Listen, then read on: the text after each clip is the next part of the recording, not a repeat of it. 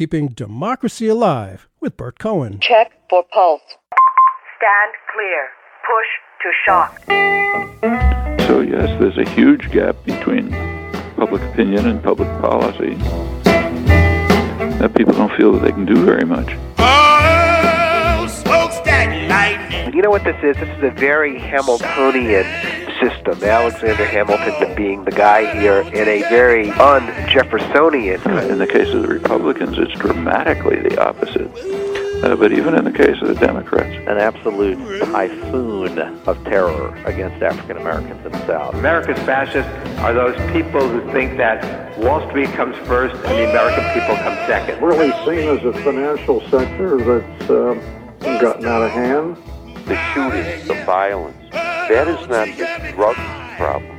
That is, in fact, the drug policy problem.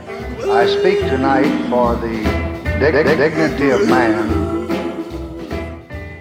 Everybody hates taxes. Everybody equally hates taxes, right? Well, not actually. No doubt you, as a taxpayer, appreciate the thanks you get from the super rich. What? You didn't hear from them? Well, the truth is you are paying taxes so the billionaire class doesn't have to. We are subsidizing them, and they surely appreciate it. It's no secret that more than ever, America has become terribly like the country which our ancestors fought to free themselves from. Government of, by, and for only the very richest among us. Perhaps the most effective tool for maintaining that economic unfairness is our system of taxation. Of course, in America, there has never been, nor I feel confident in saying will there ever be, a government which has as its goal the enforced economic equalization of us all through a system of taxation. That's not going to happen. But there are major differences in degree between a government of, by, and for the super rich and what we make, what other countries have. There should be something here. It used to be called the vital center, where the government serves everybody. Not everybody is equal in terms of wealth, but the government should serve everybody. During the 8 years of the presidency of that old lefty Republican Dwight D. Eisenhower from 1953 to 1961, the top marginal tax rate was 91%. Actually, it was 92% the year he came into office. This is real. This is history. For the duration of Eisenhower's presidency, that rate affected a portion of the income of individuals making $200,000 or more a year, or couples making $400,000 or above per year. Now, in 2015 dollars, that was roughly $1.7 million for an individual, $3.4 for a couple. Bernie Sanders didn't even propose that high of a tax rate as what Eisenhower had. Yet as tax day 2018 came and went, a new tax sheriff is in town, and boy, has he made the aristocrats happy. On December 22nd, 2017, President Trump signed the Tax Cuts and Jobs Act. I always loved their titles. Quite the Christmas gift paid for by the rest of us on tax day 2018. The orange one claims it created jobs, brought businesses back to the USA, and it's been a great stimulus, making America great again. Yes, the stock market, with a few notable bumps here and there, has soared. The jobless rate remains low, but is the economy really benefiting all Americans as it could and should? Specifically, how does the Trump tax law affect Americans? Well, with us today is Josh Hoxie, who directs the Project on Opportunity and Taxation at the Institute of Policy Studies, and he's co-editor of inequality.org. Josh Hoxie, thanks so much for being with us on Keeping Democracy Alive. Hey, thanks for having me. Josh is also the co-author of several reports, including his most recent Billionaire Bonanza 2017, the Forbes 400, and the rest of us. Josh has written widely on economic equality in publications ranging from Fortune to the LA Times to the American Prospect. He worked previously as legislative aide for U.S. Senator Bernie Sanders. He lives and works in Boston, Massachusetts. Well, again, thanks for being with us. The Trump tax law, it's confusing. Taxes are always confusing. But it has not actually gone into effect yet, has it?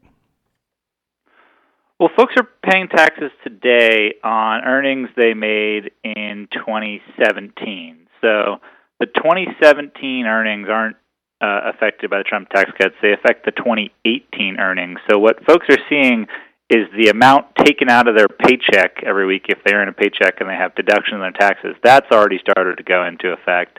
And corporations that pay quarterly taxes and things like that, that's already getting into effect. But for folks paying taxes on tax day, they're paying taxes on their 2017 earnings, which is the last year's taxes. So then, if people are, I don't know if this can be answered succinctly, but if people are in the same basic tax situation when it comes to paying taxes for 2018, how will they be affected? How will the middle class, such as it is, be affected come next year? Yeah, so what we're seeing is folks, whose taxes coming out of their paycheck each week has gone down. They haven't actually noticed. Poll after poll shows, how do you feel about the Trump tax cuts? And they say, what tax cut? And, one particularly egregious example of this came from Paul Ryan, soon-to-be retired Congressman Paul Ryan, who lifted up a secretary in Pennsylvania to show that her take-home pay went up $1.50 a week as a result of the Trump tax cuts. Whoa! Yeah, a whole $1.50. He actually held. What great prosperity is being shared across America. This woman gets an extra $1.50. And that is indicative of what a lot of people are noticing. It's that, sure, okay, if you're in the middle, 50% of the country, maybe you're seeing your weekly take-home pay tick up a little bit, but it's such a small amount that it's not really affecting your life. And, by contrast, I ran the math on what it would look like for the Koch brothers to see their take-home pay, and they're going to see an increase in their weekly pay by $27 million a week. What? So, wait, that's what we're talking about. What, $27 million a week? Per week. Yeah, $1.4 billion is what's projected from them. So, what this basically comes down to is a massive subsidy for the folks who need the money the least, the ultra-wealthy, and a little bit of chump change for everyone else. And that's not to say it won't go up. Folks at the middle of the economic spectrum will see a little bit of money come from this tax cut. It may be as much as a couple $1,000s once it's fully into effect, which is, an important amount of money for folks who are living paycheck to paycheck. Don't get me wrong. However, by comparison to $27 million a week, it's really a slap in the face. Wow, that is so hard to compute. That's amazing. And their money comes from various different investments, including paper products and I forget what else. Is it petroleum things? The Koch brothers industries, yeah, it's mostly pipelines, paper products, like you said. They make their money off turning old growth forests into paper towels and toilet paper, and taking carbon and sending it down to the Gulf to contribute to climate change. So that's who we're talking about getting huge subsidies. And it's not just them. Across the board, the wealthiest individuals, the most profitable corporations have seen the most benefit, and they did the most lobbying. This is straight. To call it corruption really doesn't quite capture what happened here over the past year with Trump in office. Wow. Now, in terms of tax cuts, there is the richest 1%, which I still think is a little bit, it's not really clear because there's really 1/10 of 1% that is just totally off the charts, that get tremendous amounts of money. But I don't know if you can compare that fairly large grouping of the richest 1% as compared to the poorest 20%. Let's get into some numbers there, how you can compare. So looking at the top 1%, this was a moving number for how much they're going to benefit from the Trump tax plan. On income taxes, one of the things the plan did was drop the top income tax rate and raise the top exemption. So those are the very top. Used to be the top income tax rate was 39.6%. Right. Now it's 37%. Right. So a fairly modest reduction on income tax. But as you know, most wealthy people don't necessarily just pay income taxes. They have capital gains. They have, property values that go up, stock, so on and so forth. And what it basically comes out to is the richest 1%, just in the next year, on average, are going to see about a $48,000 tax cut. So the amount that they would pay on average among the richest 1%, they're going to see the drop by $48,000. The poorest 20% of the country will see a one-year tax cut of $120. So $48,000 on one side, $120 on the other side. And in terms of numbers, aside from the dollars, how many people are in that 1%? I know, I'm sure that's hard to figure. And how many people are in that lower 20%? That may be difficult to compute. So there's, let me make sure I get this right. There's this country has about 320 to 340 million people. There's about 2.6 people per household. So that's about 116 million households. So if you take 1% of that, we're looking at about 1 million households are in the richest 1%, or 1 million families. So about 3 million people. The poorest 20%, we're talking about just over, what's that, 25 million households. So I mean, it's a lot of people that we're talking. People think about the 1%. Sure, it's 1% of the country, but there's a lot of people that fit into that. Yes. And we're talking about is the folks at the pinnacle, at the absolute tip of the economic spectrum. It's not just the folks who are driving us. And the New York Times made the case before the Trump tax cuts even went into effect that we really have two separate tax systems. We have the one that you and I and most of our listeners, I'm sure, pay into, in which the more you make, the more you pay. Right. And it's a progressive system that goes back, over 100 years.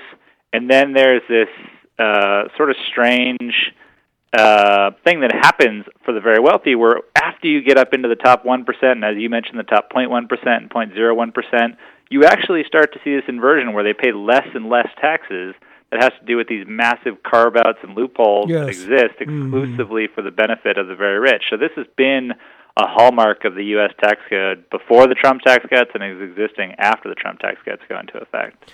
That's an interesting point. So I wonder how much change this really is. I mean, for a long time, as you say, Josh, it's been weighted heavily toward the wealthiest among us. How much of a change is this really? And what was the argument that the proponents gave as to why it was needed? Well, the biggest change, in my opinion, that comes from the Trump tax cuts is on the corporate side. And what that did, which we can get into, is basically dramatically reduce the corporate income tax that's paid by the U.S.'s most profitable corporations. On the individual side, I mean, we saw a lot of things shift around. Basically, we saw some exemptions change. We saw things happen with how various, child tax credits and tax credits work in that way. But what it basically came down to is that, for a very short amount of time, about I think it's 6 years, low and moderate income people will pay slightly less in taxes, while the people will pay a lot less in taxes. And then those tax cuts actually go away. And the reason is because they're super expensive and they're not permanent, because that would just bust a hole so big in the deficit that it runs into something called pay-go, pay-as-you-go, which is a law that was passed a number of years ago that said that you can't blow a hole this big in the deficit. Often Congress just overrules that. But that what they did to get around that was they made the individual tax cuts temporary, right, and then they made the corporate tax cuts permanent. So when historians look back on this bill, what they're going to see is this huge hole where corporate tax rates used to be, and there's a little temporary dip in personal income taxes.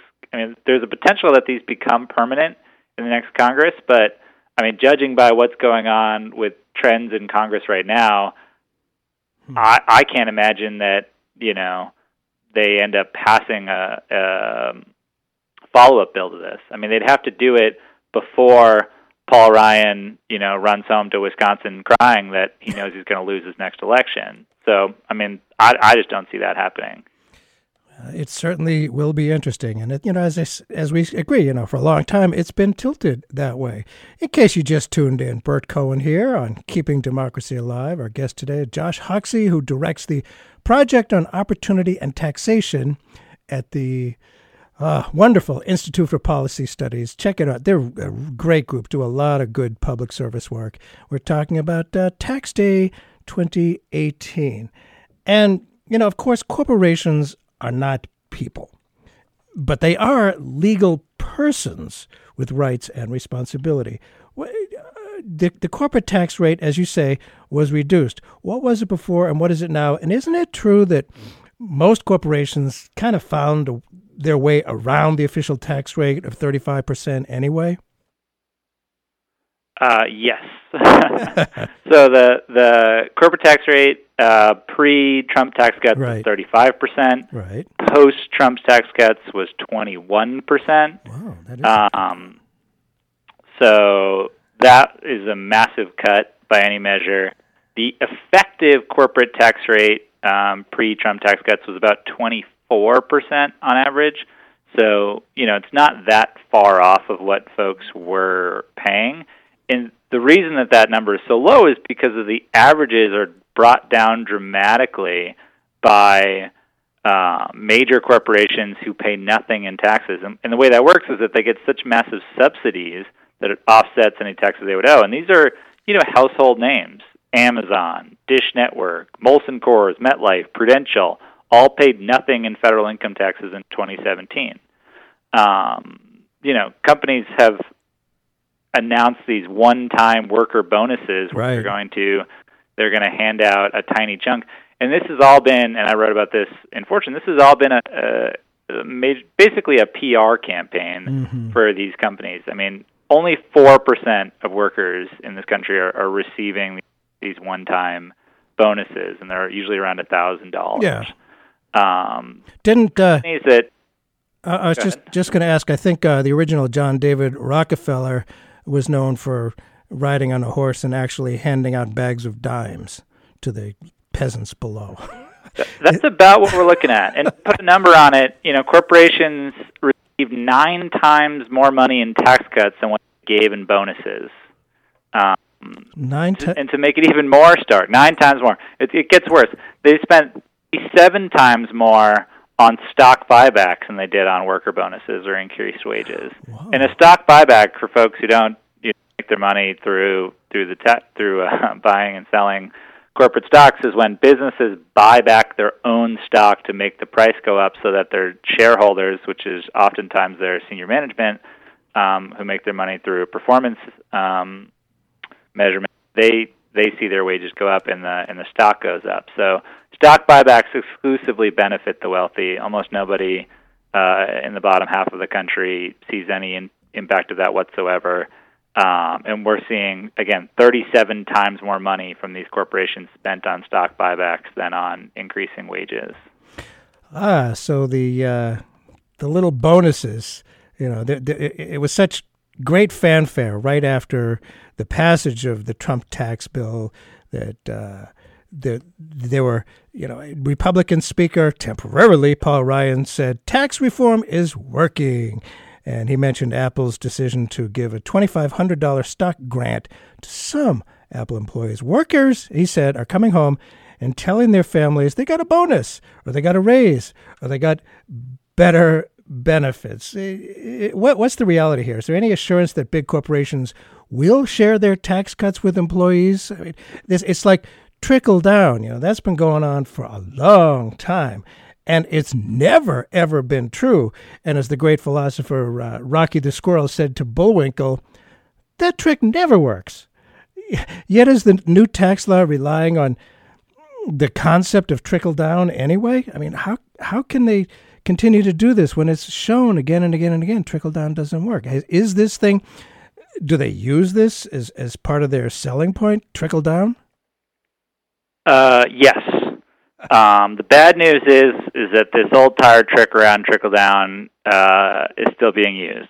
The good news is that people aren't buying it. I mean, this bill will go down, it went down at the time as the least popular major legislation ever passed by Congress while it was being passed. So just to say, regardless of what happens after the bill goes into effect, while it was being debated, it never got above 50% support. That's basically unprecedented, especially for tax cuts. People often, as you mentioned, they don't like taxes. They think tax cuts are going to help them, so they support tax cuts, even though they tend to hurt most people in the long run. I mean, so this is a zombie argument that just sticks around, that somehow making the rich richer is going to help everyone else. And what we're seeing is that people, for basically the past 30 years have said they want to see the rich pay more in taxes, not less. Mm-hmm. They want to see more opportunity, more tax fairness. They want to see, folks who are born into poverty able to be, enter economic prosperity. They want to see things like this.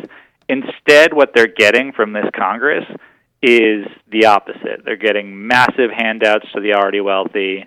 They haven't yet begun cutting major programs that people depend on. Essentially, when you blow a $1.5 trillion hole in the federal budget, it's a matter of time before these folks come back saying we need to cut vital programs like food stamps to pay for it. So that's the trade-off that we're getting, but we're getting it in a bit of slow motion because of the distractions happening in Congress right now. Distractions? I'm only kidding. But is it possible? All right, let's say, I'm not sure of this by a long shot, that the predictions are that this 2018 will be a good year for Democrats. I have my doubts, seeing how we don't have a message yet. Being not Trump, I don't think we can count on that. But is it possible that they were clever enough to think, well, it won't really hurt the average middle-income earner until the Democrats are back in power?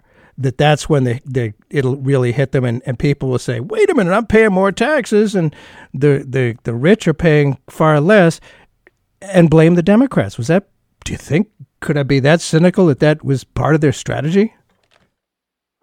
Well, I actually don't think that was their strategy. Oh, good. I think, and they were very open about this, they were going to pass this tax bill, it was going to be super popular, and they immediately came out with Koch brothers and other folks saying they were going to spend $100 million on ads promoting the tax bill around the country and trying to hang this vote around the vulnerable Democrats' necks, that they should have supported this bill and they didn't, and folks need to elect Republicans who will support this bill. These are true believers who think that cutting taxes for the rich really is a winning electoral strategy.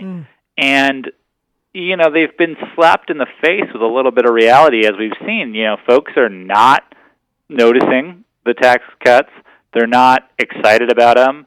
The most recent poll I saw still shows that most people do not support these tax cuts, even after they've gone into effect. So, I mean, what we've seen is that essentially this massive PR campaign, which, by the way, I think was a coordinated effort between these businesses who were trying to hand out bonuses and these politicians who were trying to make political hay out of their past bill. And I wrote about that for the American Prospect, that this is not a coincidence that the biggest profitable corporations, as well as the Republican Party, were both basically reading from the exact same script for the past 3 months. It's essentially backfired. Paul Ryan, and I mean this sincerely, I think he quit because he knew he was going to lose. Yeah. I mean, he basically came out and said that he was doing it to spend more time with his family. I'm sure that he would love to spend more time with his family, and he will. Part of the driving decision for Paul Ryan is that he passed his tax cuts, which was his dream since entering Congress, and he knows that there's going to be a backlash to it because the American people are not with him on this issue. So I don't know what's going to happen in November, but I do know if the vote was taken today, that you would not see a really good turnout for Republicans supporting tax cuts for the rich, because that's not a really widely held belief in the American public that this is a great thing. It's interesting how some people insist that the polls show that the public is Republican, is to the right of center, and favors this stuff. It is simply not true. And if you ask people, actual policy positions, clearly you're right, Josh, that people don't support giving our money to subsidize the wealthiest among us. I do find it fascinating that, well, I know it's hard to believe that Trump might not be telling the truth from time to time. I know, shocking. But he insists that his law is already working, that jobs are coming back. He just said this recently, that jobs are coming back to the U.S. and are contributing to the economic growth because of his tax law. What is the reality about this? I mean, one can say that, okay, some jobs are relocating in America. What is the reality? Is any of what he says, it must have some little bit of truth. There's definitely been an upward trend in job creation in the United States and in reduced unemployment. So that's and is that because of this? For sure. Is it because of this, or was it happening anyway? It's a big stretch to say that this is a result of the Trump tax cuts. And that's not, me, political analyst, saying that. I mean, corporate CEOs have said repeatedly they will not increase hiring as a result of the tax cuts. Instead, and this is exactly what they did, they're going to use the cash for stock buybacks. It's going to make their shareholders wealthier. That's part of their fiduciary responsibility. There's just not that much of a incentive in the tax code to hire people with the money versus plowing it into profits. And they just don't have to do it, and they don't. And there was this really funny moment where the former National Economic Advisor Gary Cohn was in a meeting of Fortune 500 CEOs, and he asked how many of you are going to increase hiring when this tax code goes into effect. And like 4 or 5 people raised their hands, and he looked out into the room. Why aren't the rest of you raising their hands? And the answer was because they're not going to do it, because that's not what big profitable corporations do when they have more cash. What they do, I mean, it's a nice thought to think that these corporations will just do the right thing. I mean, if you want increased jobs, don't give money to Amazon to increase jobs. Create a federal jobs guarantee. I mean, if you're going to spend money on employing people, employ people directly, and that would be a solution to the problem. Instead, what we did was give an unprecedented sum of money to the most profitable corporations, and then watch them use that cash to engage in stock buybacks and make their executives wealthy. I mean, CEO pay. We're at a point right now where Wall Street bonuses, just their bonus pool, not including their regular salaries, just their bonus pool is high enough to make every server in the country paid $15 an hour. I mean, that's just insane how much cash we're talking about in just the Wall Street bonus pool, and that's exactly who's benefiting the most from these Trump tax cuts. Wow. Yeah, and I guess it's hard for people to get that. I mean, there's so many diversions, other shiny things that we're looking at that Trump is working on. It's hard for people to pay attention to stuff. It is complicated. I mean, for everybody who's done their taxes, yikes, it is very complicated. So let's get into some of that. There are 7 tax brackets under the Trump tax law. There are always different tax brackets. What are these 7 tax brackets? Is this something new, and what are they now? So the tax brackets shifted slightly. They were basically starting at 10% at the lowest rate for a married couple. That goes up to $19,000. And then ranged up to 39.6% for those making over $480,000. What the rates essentially did was drop down a bit. So it's still at 10% at the bottom, but instead of the next rate being 15%, it's 12%. So the next rate being 25, it's 22, from 28 to 24, and so on. And at the top, it went from 39.6 to 37%. And the dollar figures all inched up as well. So instead of needing $480,000 for a married couple to be in the top income bracket, you're at $600,000 at the top income bracket. So what does this really mean for people? This is where people are going to see a slight increase in their take-home pay in 2018, which maybe you noticed, maybe you didn't. because your tax rate went down 1 or 2 percentiles, and you might have ended up on the edge of one of these new brackets, where instead of, if you earn $160,000 as a married couple, you were in the 25% bracket. Now you're in the 22% bracket. This is what we're seeing, or for a more common couple, those making household income $54,000, which is the national median. Your income tax rate is 12%.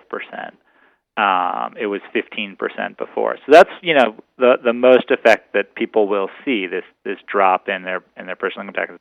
That as a share of the overall bill was tiny. I mean, what this bill really was a huge permanent corporate tax cut, a smaller but still very substantial tax cut for the ultra-rich on the individual level, and then basically a tiny boost for middle class and everyone else. So that's how the brackets impacted people. Outside of actuaries and accountants, I don't know that anyone paid that close attention to the actual shift in the brackets, because you want to know what the effect is. Yes. And what the overall effect is that more than 2/3 of the benefits goes to the very rich. So, I mean, who's really benefiting here? That's what matters. Yeah, I got a call or a email in from a listener. When do tax cuts for us working stiffs show up on our tax returns? And he goes on, or she, I thought the standard deduction was doubled. Tell us about that standard deduction. It sounds like, going for the average income family to go from 15% tax rate to 12%, that's a little bit of a benefit. And what about the standard deduction?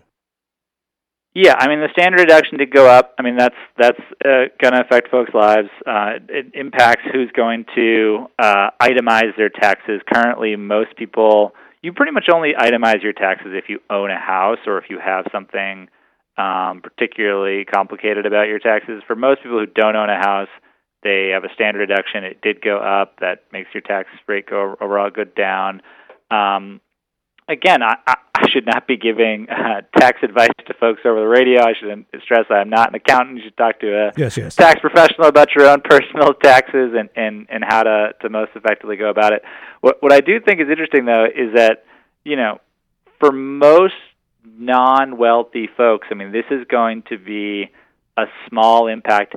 And to say like, oh, it's a small impact, there's been this debate for a while that like, oh, well, what if, East Coast elites are shunning the extra couple of grand that's going to make the difference to Heartland America. This is like a narrative you hear in conservative radio pretty regularly. And what I would point out is that, the biggest boost to this bill, to how the Trump tax cuts were laid out, is that it's a delayed effect over a number of years, not just months, not just weeks, but years. And what that means is that what we're currently seeing is a little bit of a carrot, a little bit of your tax rates cuts, your tax rate will go down. The stick isn't going to come until they cut all of the public programs that people depend on. Half the babies born in this country receive some form of subsidy from the Women, Infant, and Children program, WIC. The initial Trump budget wanted to eliminate WIC. The most recent budget did not do that. That's a win. However, with the $1.5 trillion deficit introduced by these tax cuts, it's a matter of time before they come for WIC. And they come for, those of us living in the Northeast, the Low-Income Heating and Energy Assistance Program, LIHEAP. Yes. Every single Republican budget has proposed eliminating LIHEAP. This is what we've seen over and over and over. They didn't, again, not successful this time, but it's a matter of time before they come back for that. These are the kind of programs that are the difference between, folks getting by and folks not getting by. It's when you talk about home heating assistance, that can be life or death for older families who can't afford to keep their house heated and, die in their own homes. These are stories that we hear about living up in the North Country. So, this is exactly why it's so treacherous to have such a bill like this, because, some people might be like, great, I get a few extra bucks, other people get rich, but what do I care about them? Right. My life goes on. It's going to be a while before they come back for, the massive budget cuts that they've been threatening this entire time. And that's why it's so exhausting for folks to follow this process, because you want the public to be on your side. The public did not want these tax cuts. They gave them to them anyways.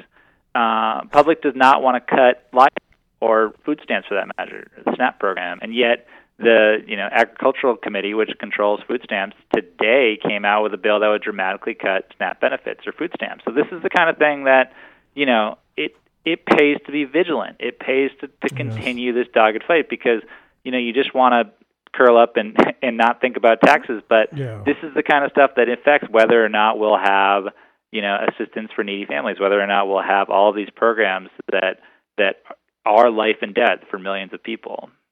Yes, they are. LIHEAP in particular. It always got me as a former state senator in New Hampshire. It's cold here.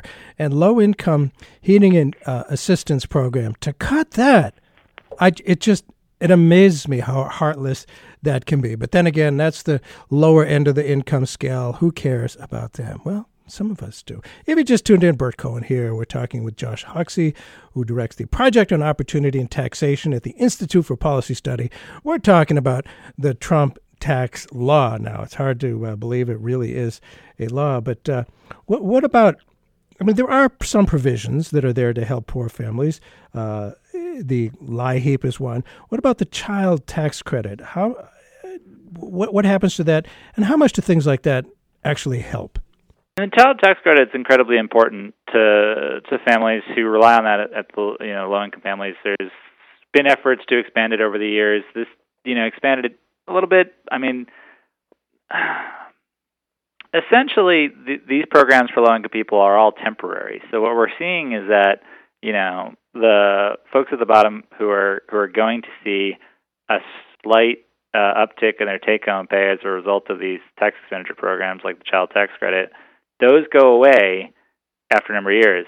The tax cuts for profitable corporations, they're here permanently. So, I wouldn't get too attached to things that are positive about this bill, because they're temporary.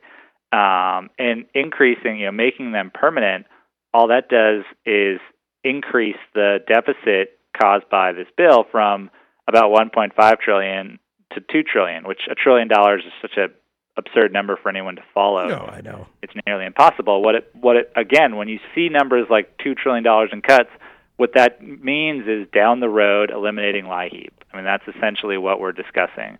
And what it really means is making the rich richer and the public sphere smaller. So again, it's bad all around. Well, that's an interesting way to put it. What about medical deductions? Has this aspect actually improved under the new tax law? Again, sort of more of the same. Yes, there's a small improvement for how you can deduct your medical taxes. There's also a big uptick in if anyone followed the state and local taxes, they severely capped how much you can deduct from your federal taxes with your state and local tax deduction, also known as SALT. The bill was about 700 pages long. So what we're talking about is dramatic changes across the board to the tax code, and folks should talk to their Sure. own accountants and folks about how to do that for them personally. Okay. Again, the increase for things like child tax credit, medical tax credit, and these things are pretty small by comparison to the overall bill. And what about the thing Republicans love to hate, the Affordable Care Act, the Obamacare? How is that affected? They've been gunning for that since the day it came out, since the victory was won. How is that affected under the new tax law? Is there a way to... Yeah, so this is actually kind of major. The Affordable Care Act relies on a federal mandate that mandates health insurance for every man, woman, and child in the country. If you don't get health insurance, you have to pay a fee. It's the most controversial aspect of the Affordable Care Act, and also the linchpin that makes the whole program work. And that will go away as of 2019. So we still have a year before we see that, but essentially the mandate, the fine goes away as a result of this bill. So how will that affect everybody being covered? What it basically means is young, healthy people have less of an incentive to buy private health insurance or public health insurance for that matter, and thus the insurance pool becomes older and sicker and thus more expensive. Yikes.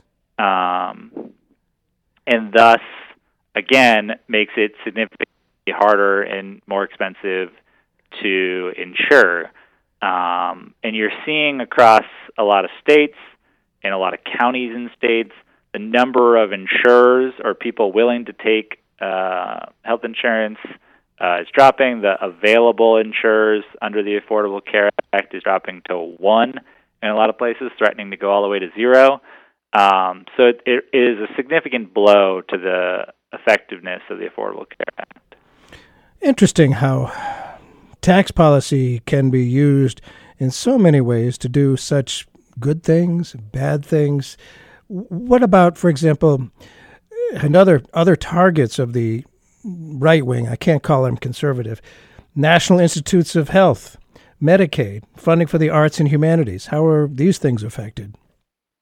Yeah, I mean, so these are on the budget side of the spending side of it, not the revenue side of it. Right. And the other stuff we've been talking about has been all on the revenue side. The spending side comes from an omnibus budget, which is, we've basically been witnessing this slow motion train wreck of a budget make its way through Congress. What eventually made it to the president's desk was a major increase for war spending and a basically flat line across the board. Else, we were sort of expecting major budget cuts across the board for all of these, public programs like National Institutes of Health. It didn't go that way, and what it came down to was just passing a bill, and the major emphasis of that was military spending. And again, whenever we talk about budgets and things like public spending, I think most folks, me included, struggle to understand just how much of our budget goes to our military, and it's going up. So, discretionary spending, military, is $727 billion a year, 61% of the discretionary spending budget each year. The next biggest spending appropriation is veterans benefits at 7%. So the biggest program we have is the military, 61%. The second biggest is veterans benefits at 7%, and it goes down from there. And that other share that has to include everything else is pretty much everything else you think government does.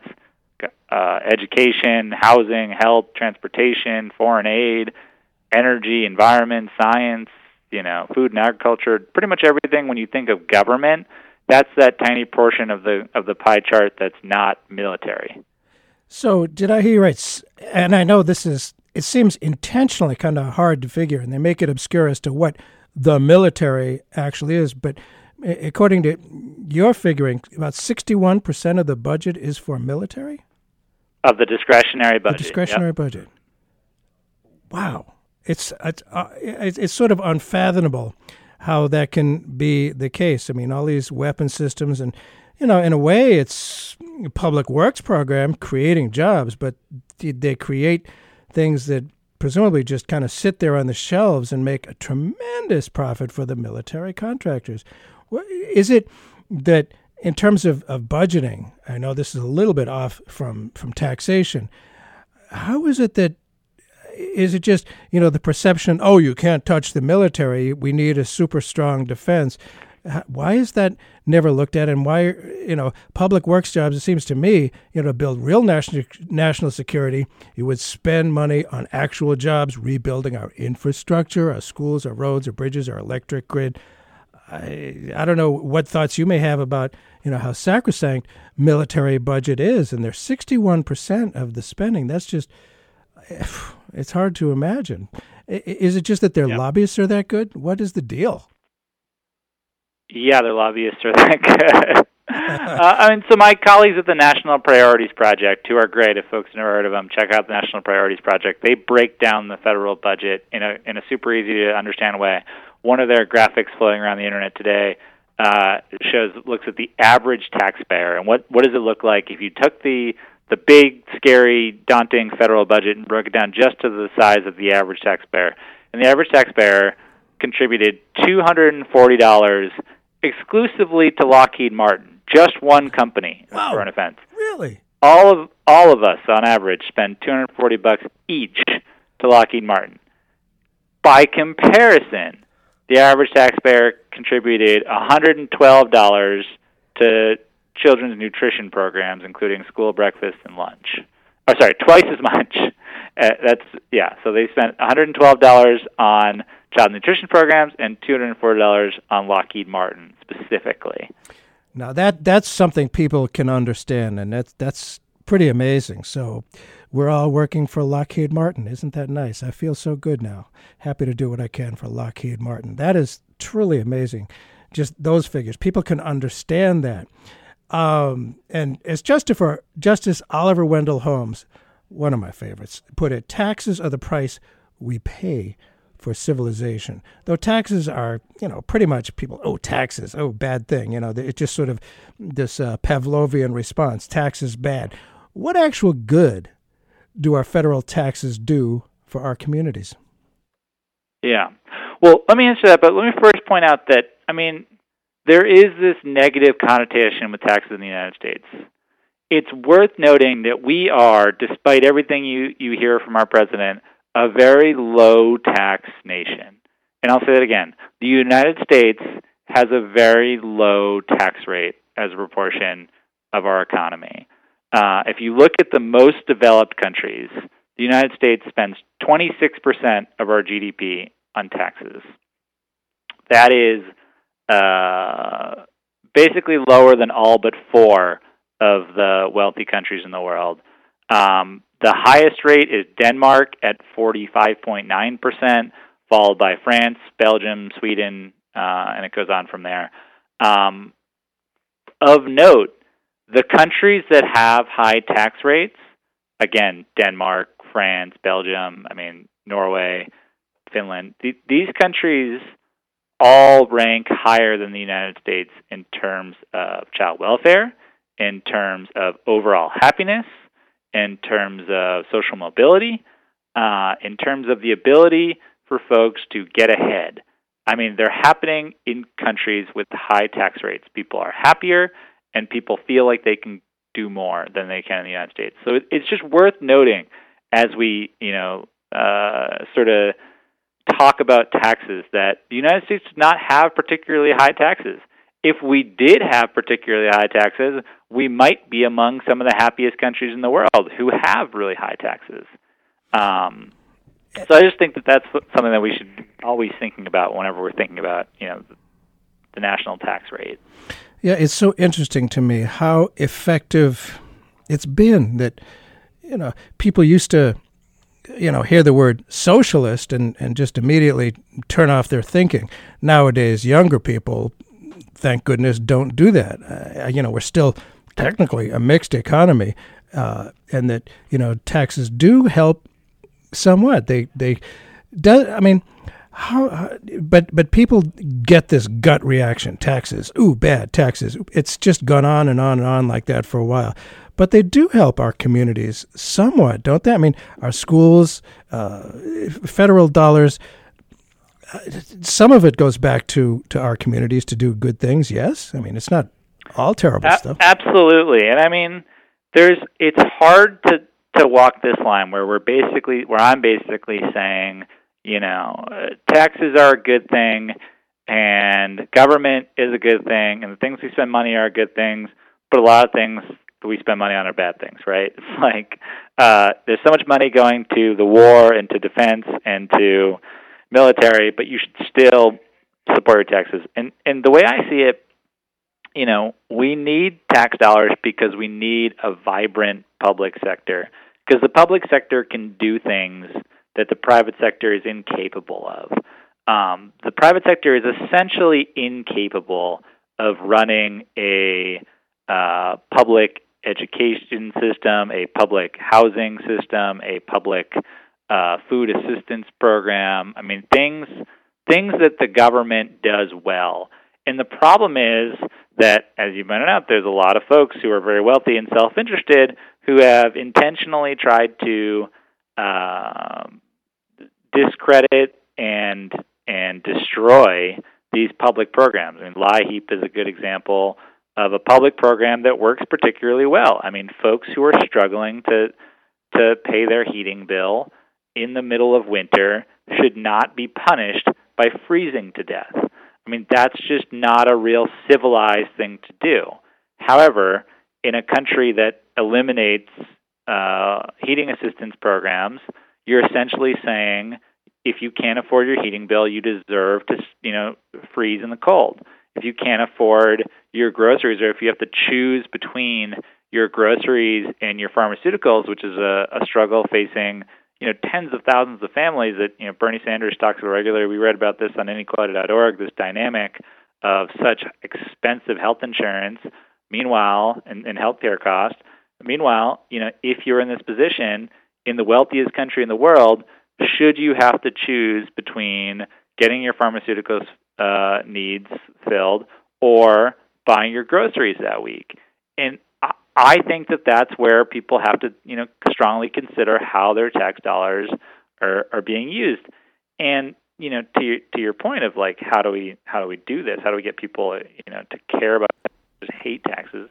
I mean, one way to think about it, and this is, sort of a silly mind thing, but, I read a piece a while ago from this business owner who said instead of thinking about her taxes on her QuickBooks spreadsheet, she had America's share written there as the public share. Essentially she had taken her private share, the amount of profit that she, was due, and she had separated out the public share, the amount that she paid towards, roads and bridges and public transit and public safety and all the basic programs that your tax dollars pay for. And that helped her wrap her mind around paying taxes every year instead of, cursing the April 15th year after year.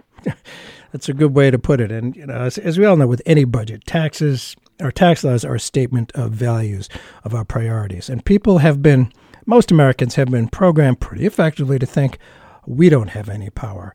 We just don't have any power. There's nothing we can do about it. So we just give up. And that's been very, very effective. People believe that. But I think one of the great things about having a Trump presidency is people realize, hey, that's not true. We can unite, and a lot of people are coming out with regard to gun safety, so many different issues to say that, hey, you know what? We are not powerless. We are not powerless. What can people do? How would you advise people? It's sort of nebulous. Tax laws, like just chomping into that is not easy to do. What can the average person do when it comes to, hopefully, it's not going to happen this year. Making changes in laws takes time, takes diligence, takes persistence. What can people do to make our tax laws actually serve the public good as was intended by America's founders?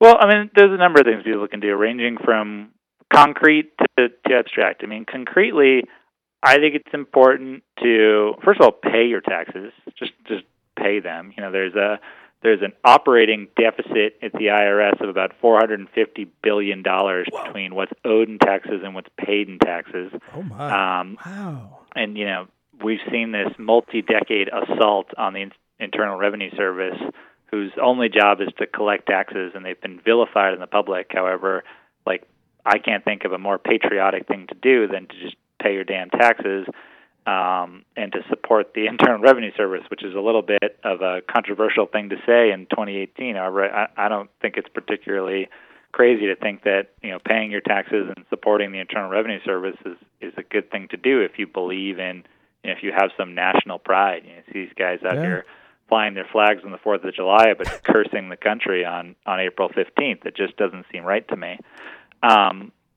More concretely, now is the time to think about political organizing and political activism. The conservatives, the right wing, whatever you want to call them, the folks who have passed this are on their heels. They are at their weakest point at the time when the public is not with them on this issue. This is something that there is an opening, and every single member of the House of Representatives is up for election come November. And now is the time to start thinking about primaries, start thinking about folks running for office and getting engaged.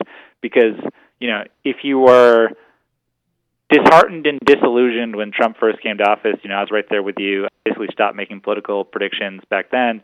Now that we've seen a year of what the Trump administration will do and what it looks like, this is your chance to respond. This is really the first chance you get to have an election after the 2016 election, which is coming up in November, the 2018 midterms. So those are two concrete things. And then one thing I hope listeners will consider, and this is something we write about regularly on inequality.org, and my colleague Chuck Collins has written books on this topic. And basically, one of the most effective things folks can do, which is a little bit more abstract, is tell true stories be honest about money. And this is something we run into pretty regularly where, I'm at an age where a lot of my friends are buying houses. They're starting to see the economic class show itself for folks where, the storytelling matters. The myths around money matters. And what I mean is that, folks go out and buy a house and, you ask, how'd you afford the down payment on, this expensive house? I live in Boston, it's an expensive city to live. How'd you afford it? And, you hear these stories that are just so ridiculous of like, we worked hard, we saved up, we drove for Uber, we had a yard sale, so on and so forth. My parents gave me $50,000, and it's like, well, wait a second, how did you afford it? and that inherent advantage that you have, that folks have year after year of getting money from their parents. Again, what we're looking for here at inequality.org is for folks to be honest about deservedness and about money. And what that does is, I think, a fairly radical restructuring of how we think about community and the economy and fairness, in the sense that there's nothing wrong with taking money from your parents to buy a house. What's wrong is when you act like anyone could do that, what everyone could basically do what you did, when they really can't. A lot of people rely on public programs because if you weren't born with a trust fund, a first-time home buyer's bonus of $5,000 is the difference between being a homeowner and not being a homeowner. And when people like, the president goes after and eliminates first-time home buyer programs, that essentially strips people of their ability to enter the wealth-building escalator of home ownership. And instead, the folks who can buy a house are folks who can get, down payment money from their parents. And this is a self-perpetuating myth. So again, there's this abstract thing that people can do, which is it's very simple. Just be honest and tell true stories about privilege and money and inequality. Stories do work. And just quickly, websites. What websites can you point people to? There's yours and a few others that you mentioned. Yeah, inequality.org is a useful resource. We have a newsletter you should check out. The Institute for Public Studies is a little bit more complex. It's ips-dc.org. And the third one is the National Priorities Project, which is one-stop shop for everything budget-related. All right, sounds good. We are not powerless. We can do something about fairness, tax fairness. Thank you so much for being with us, Josh Hoxie, and let's continue the good work together. Keep democracy alive. It's always a pleasure, Bert. Thank you. Thank you.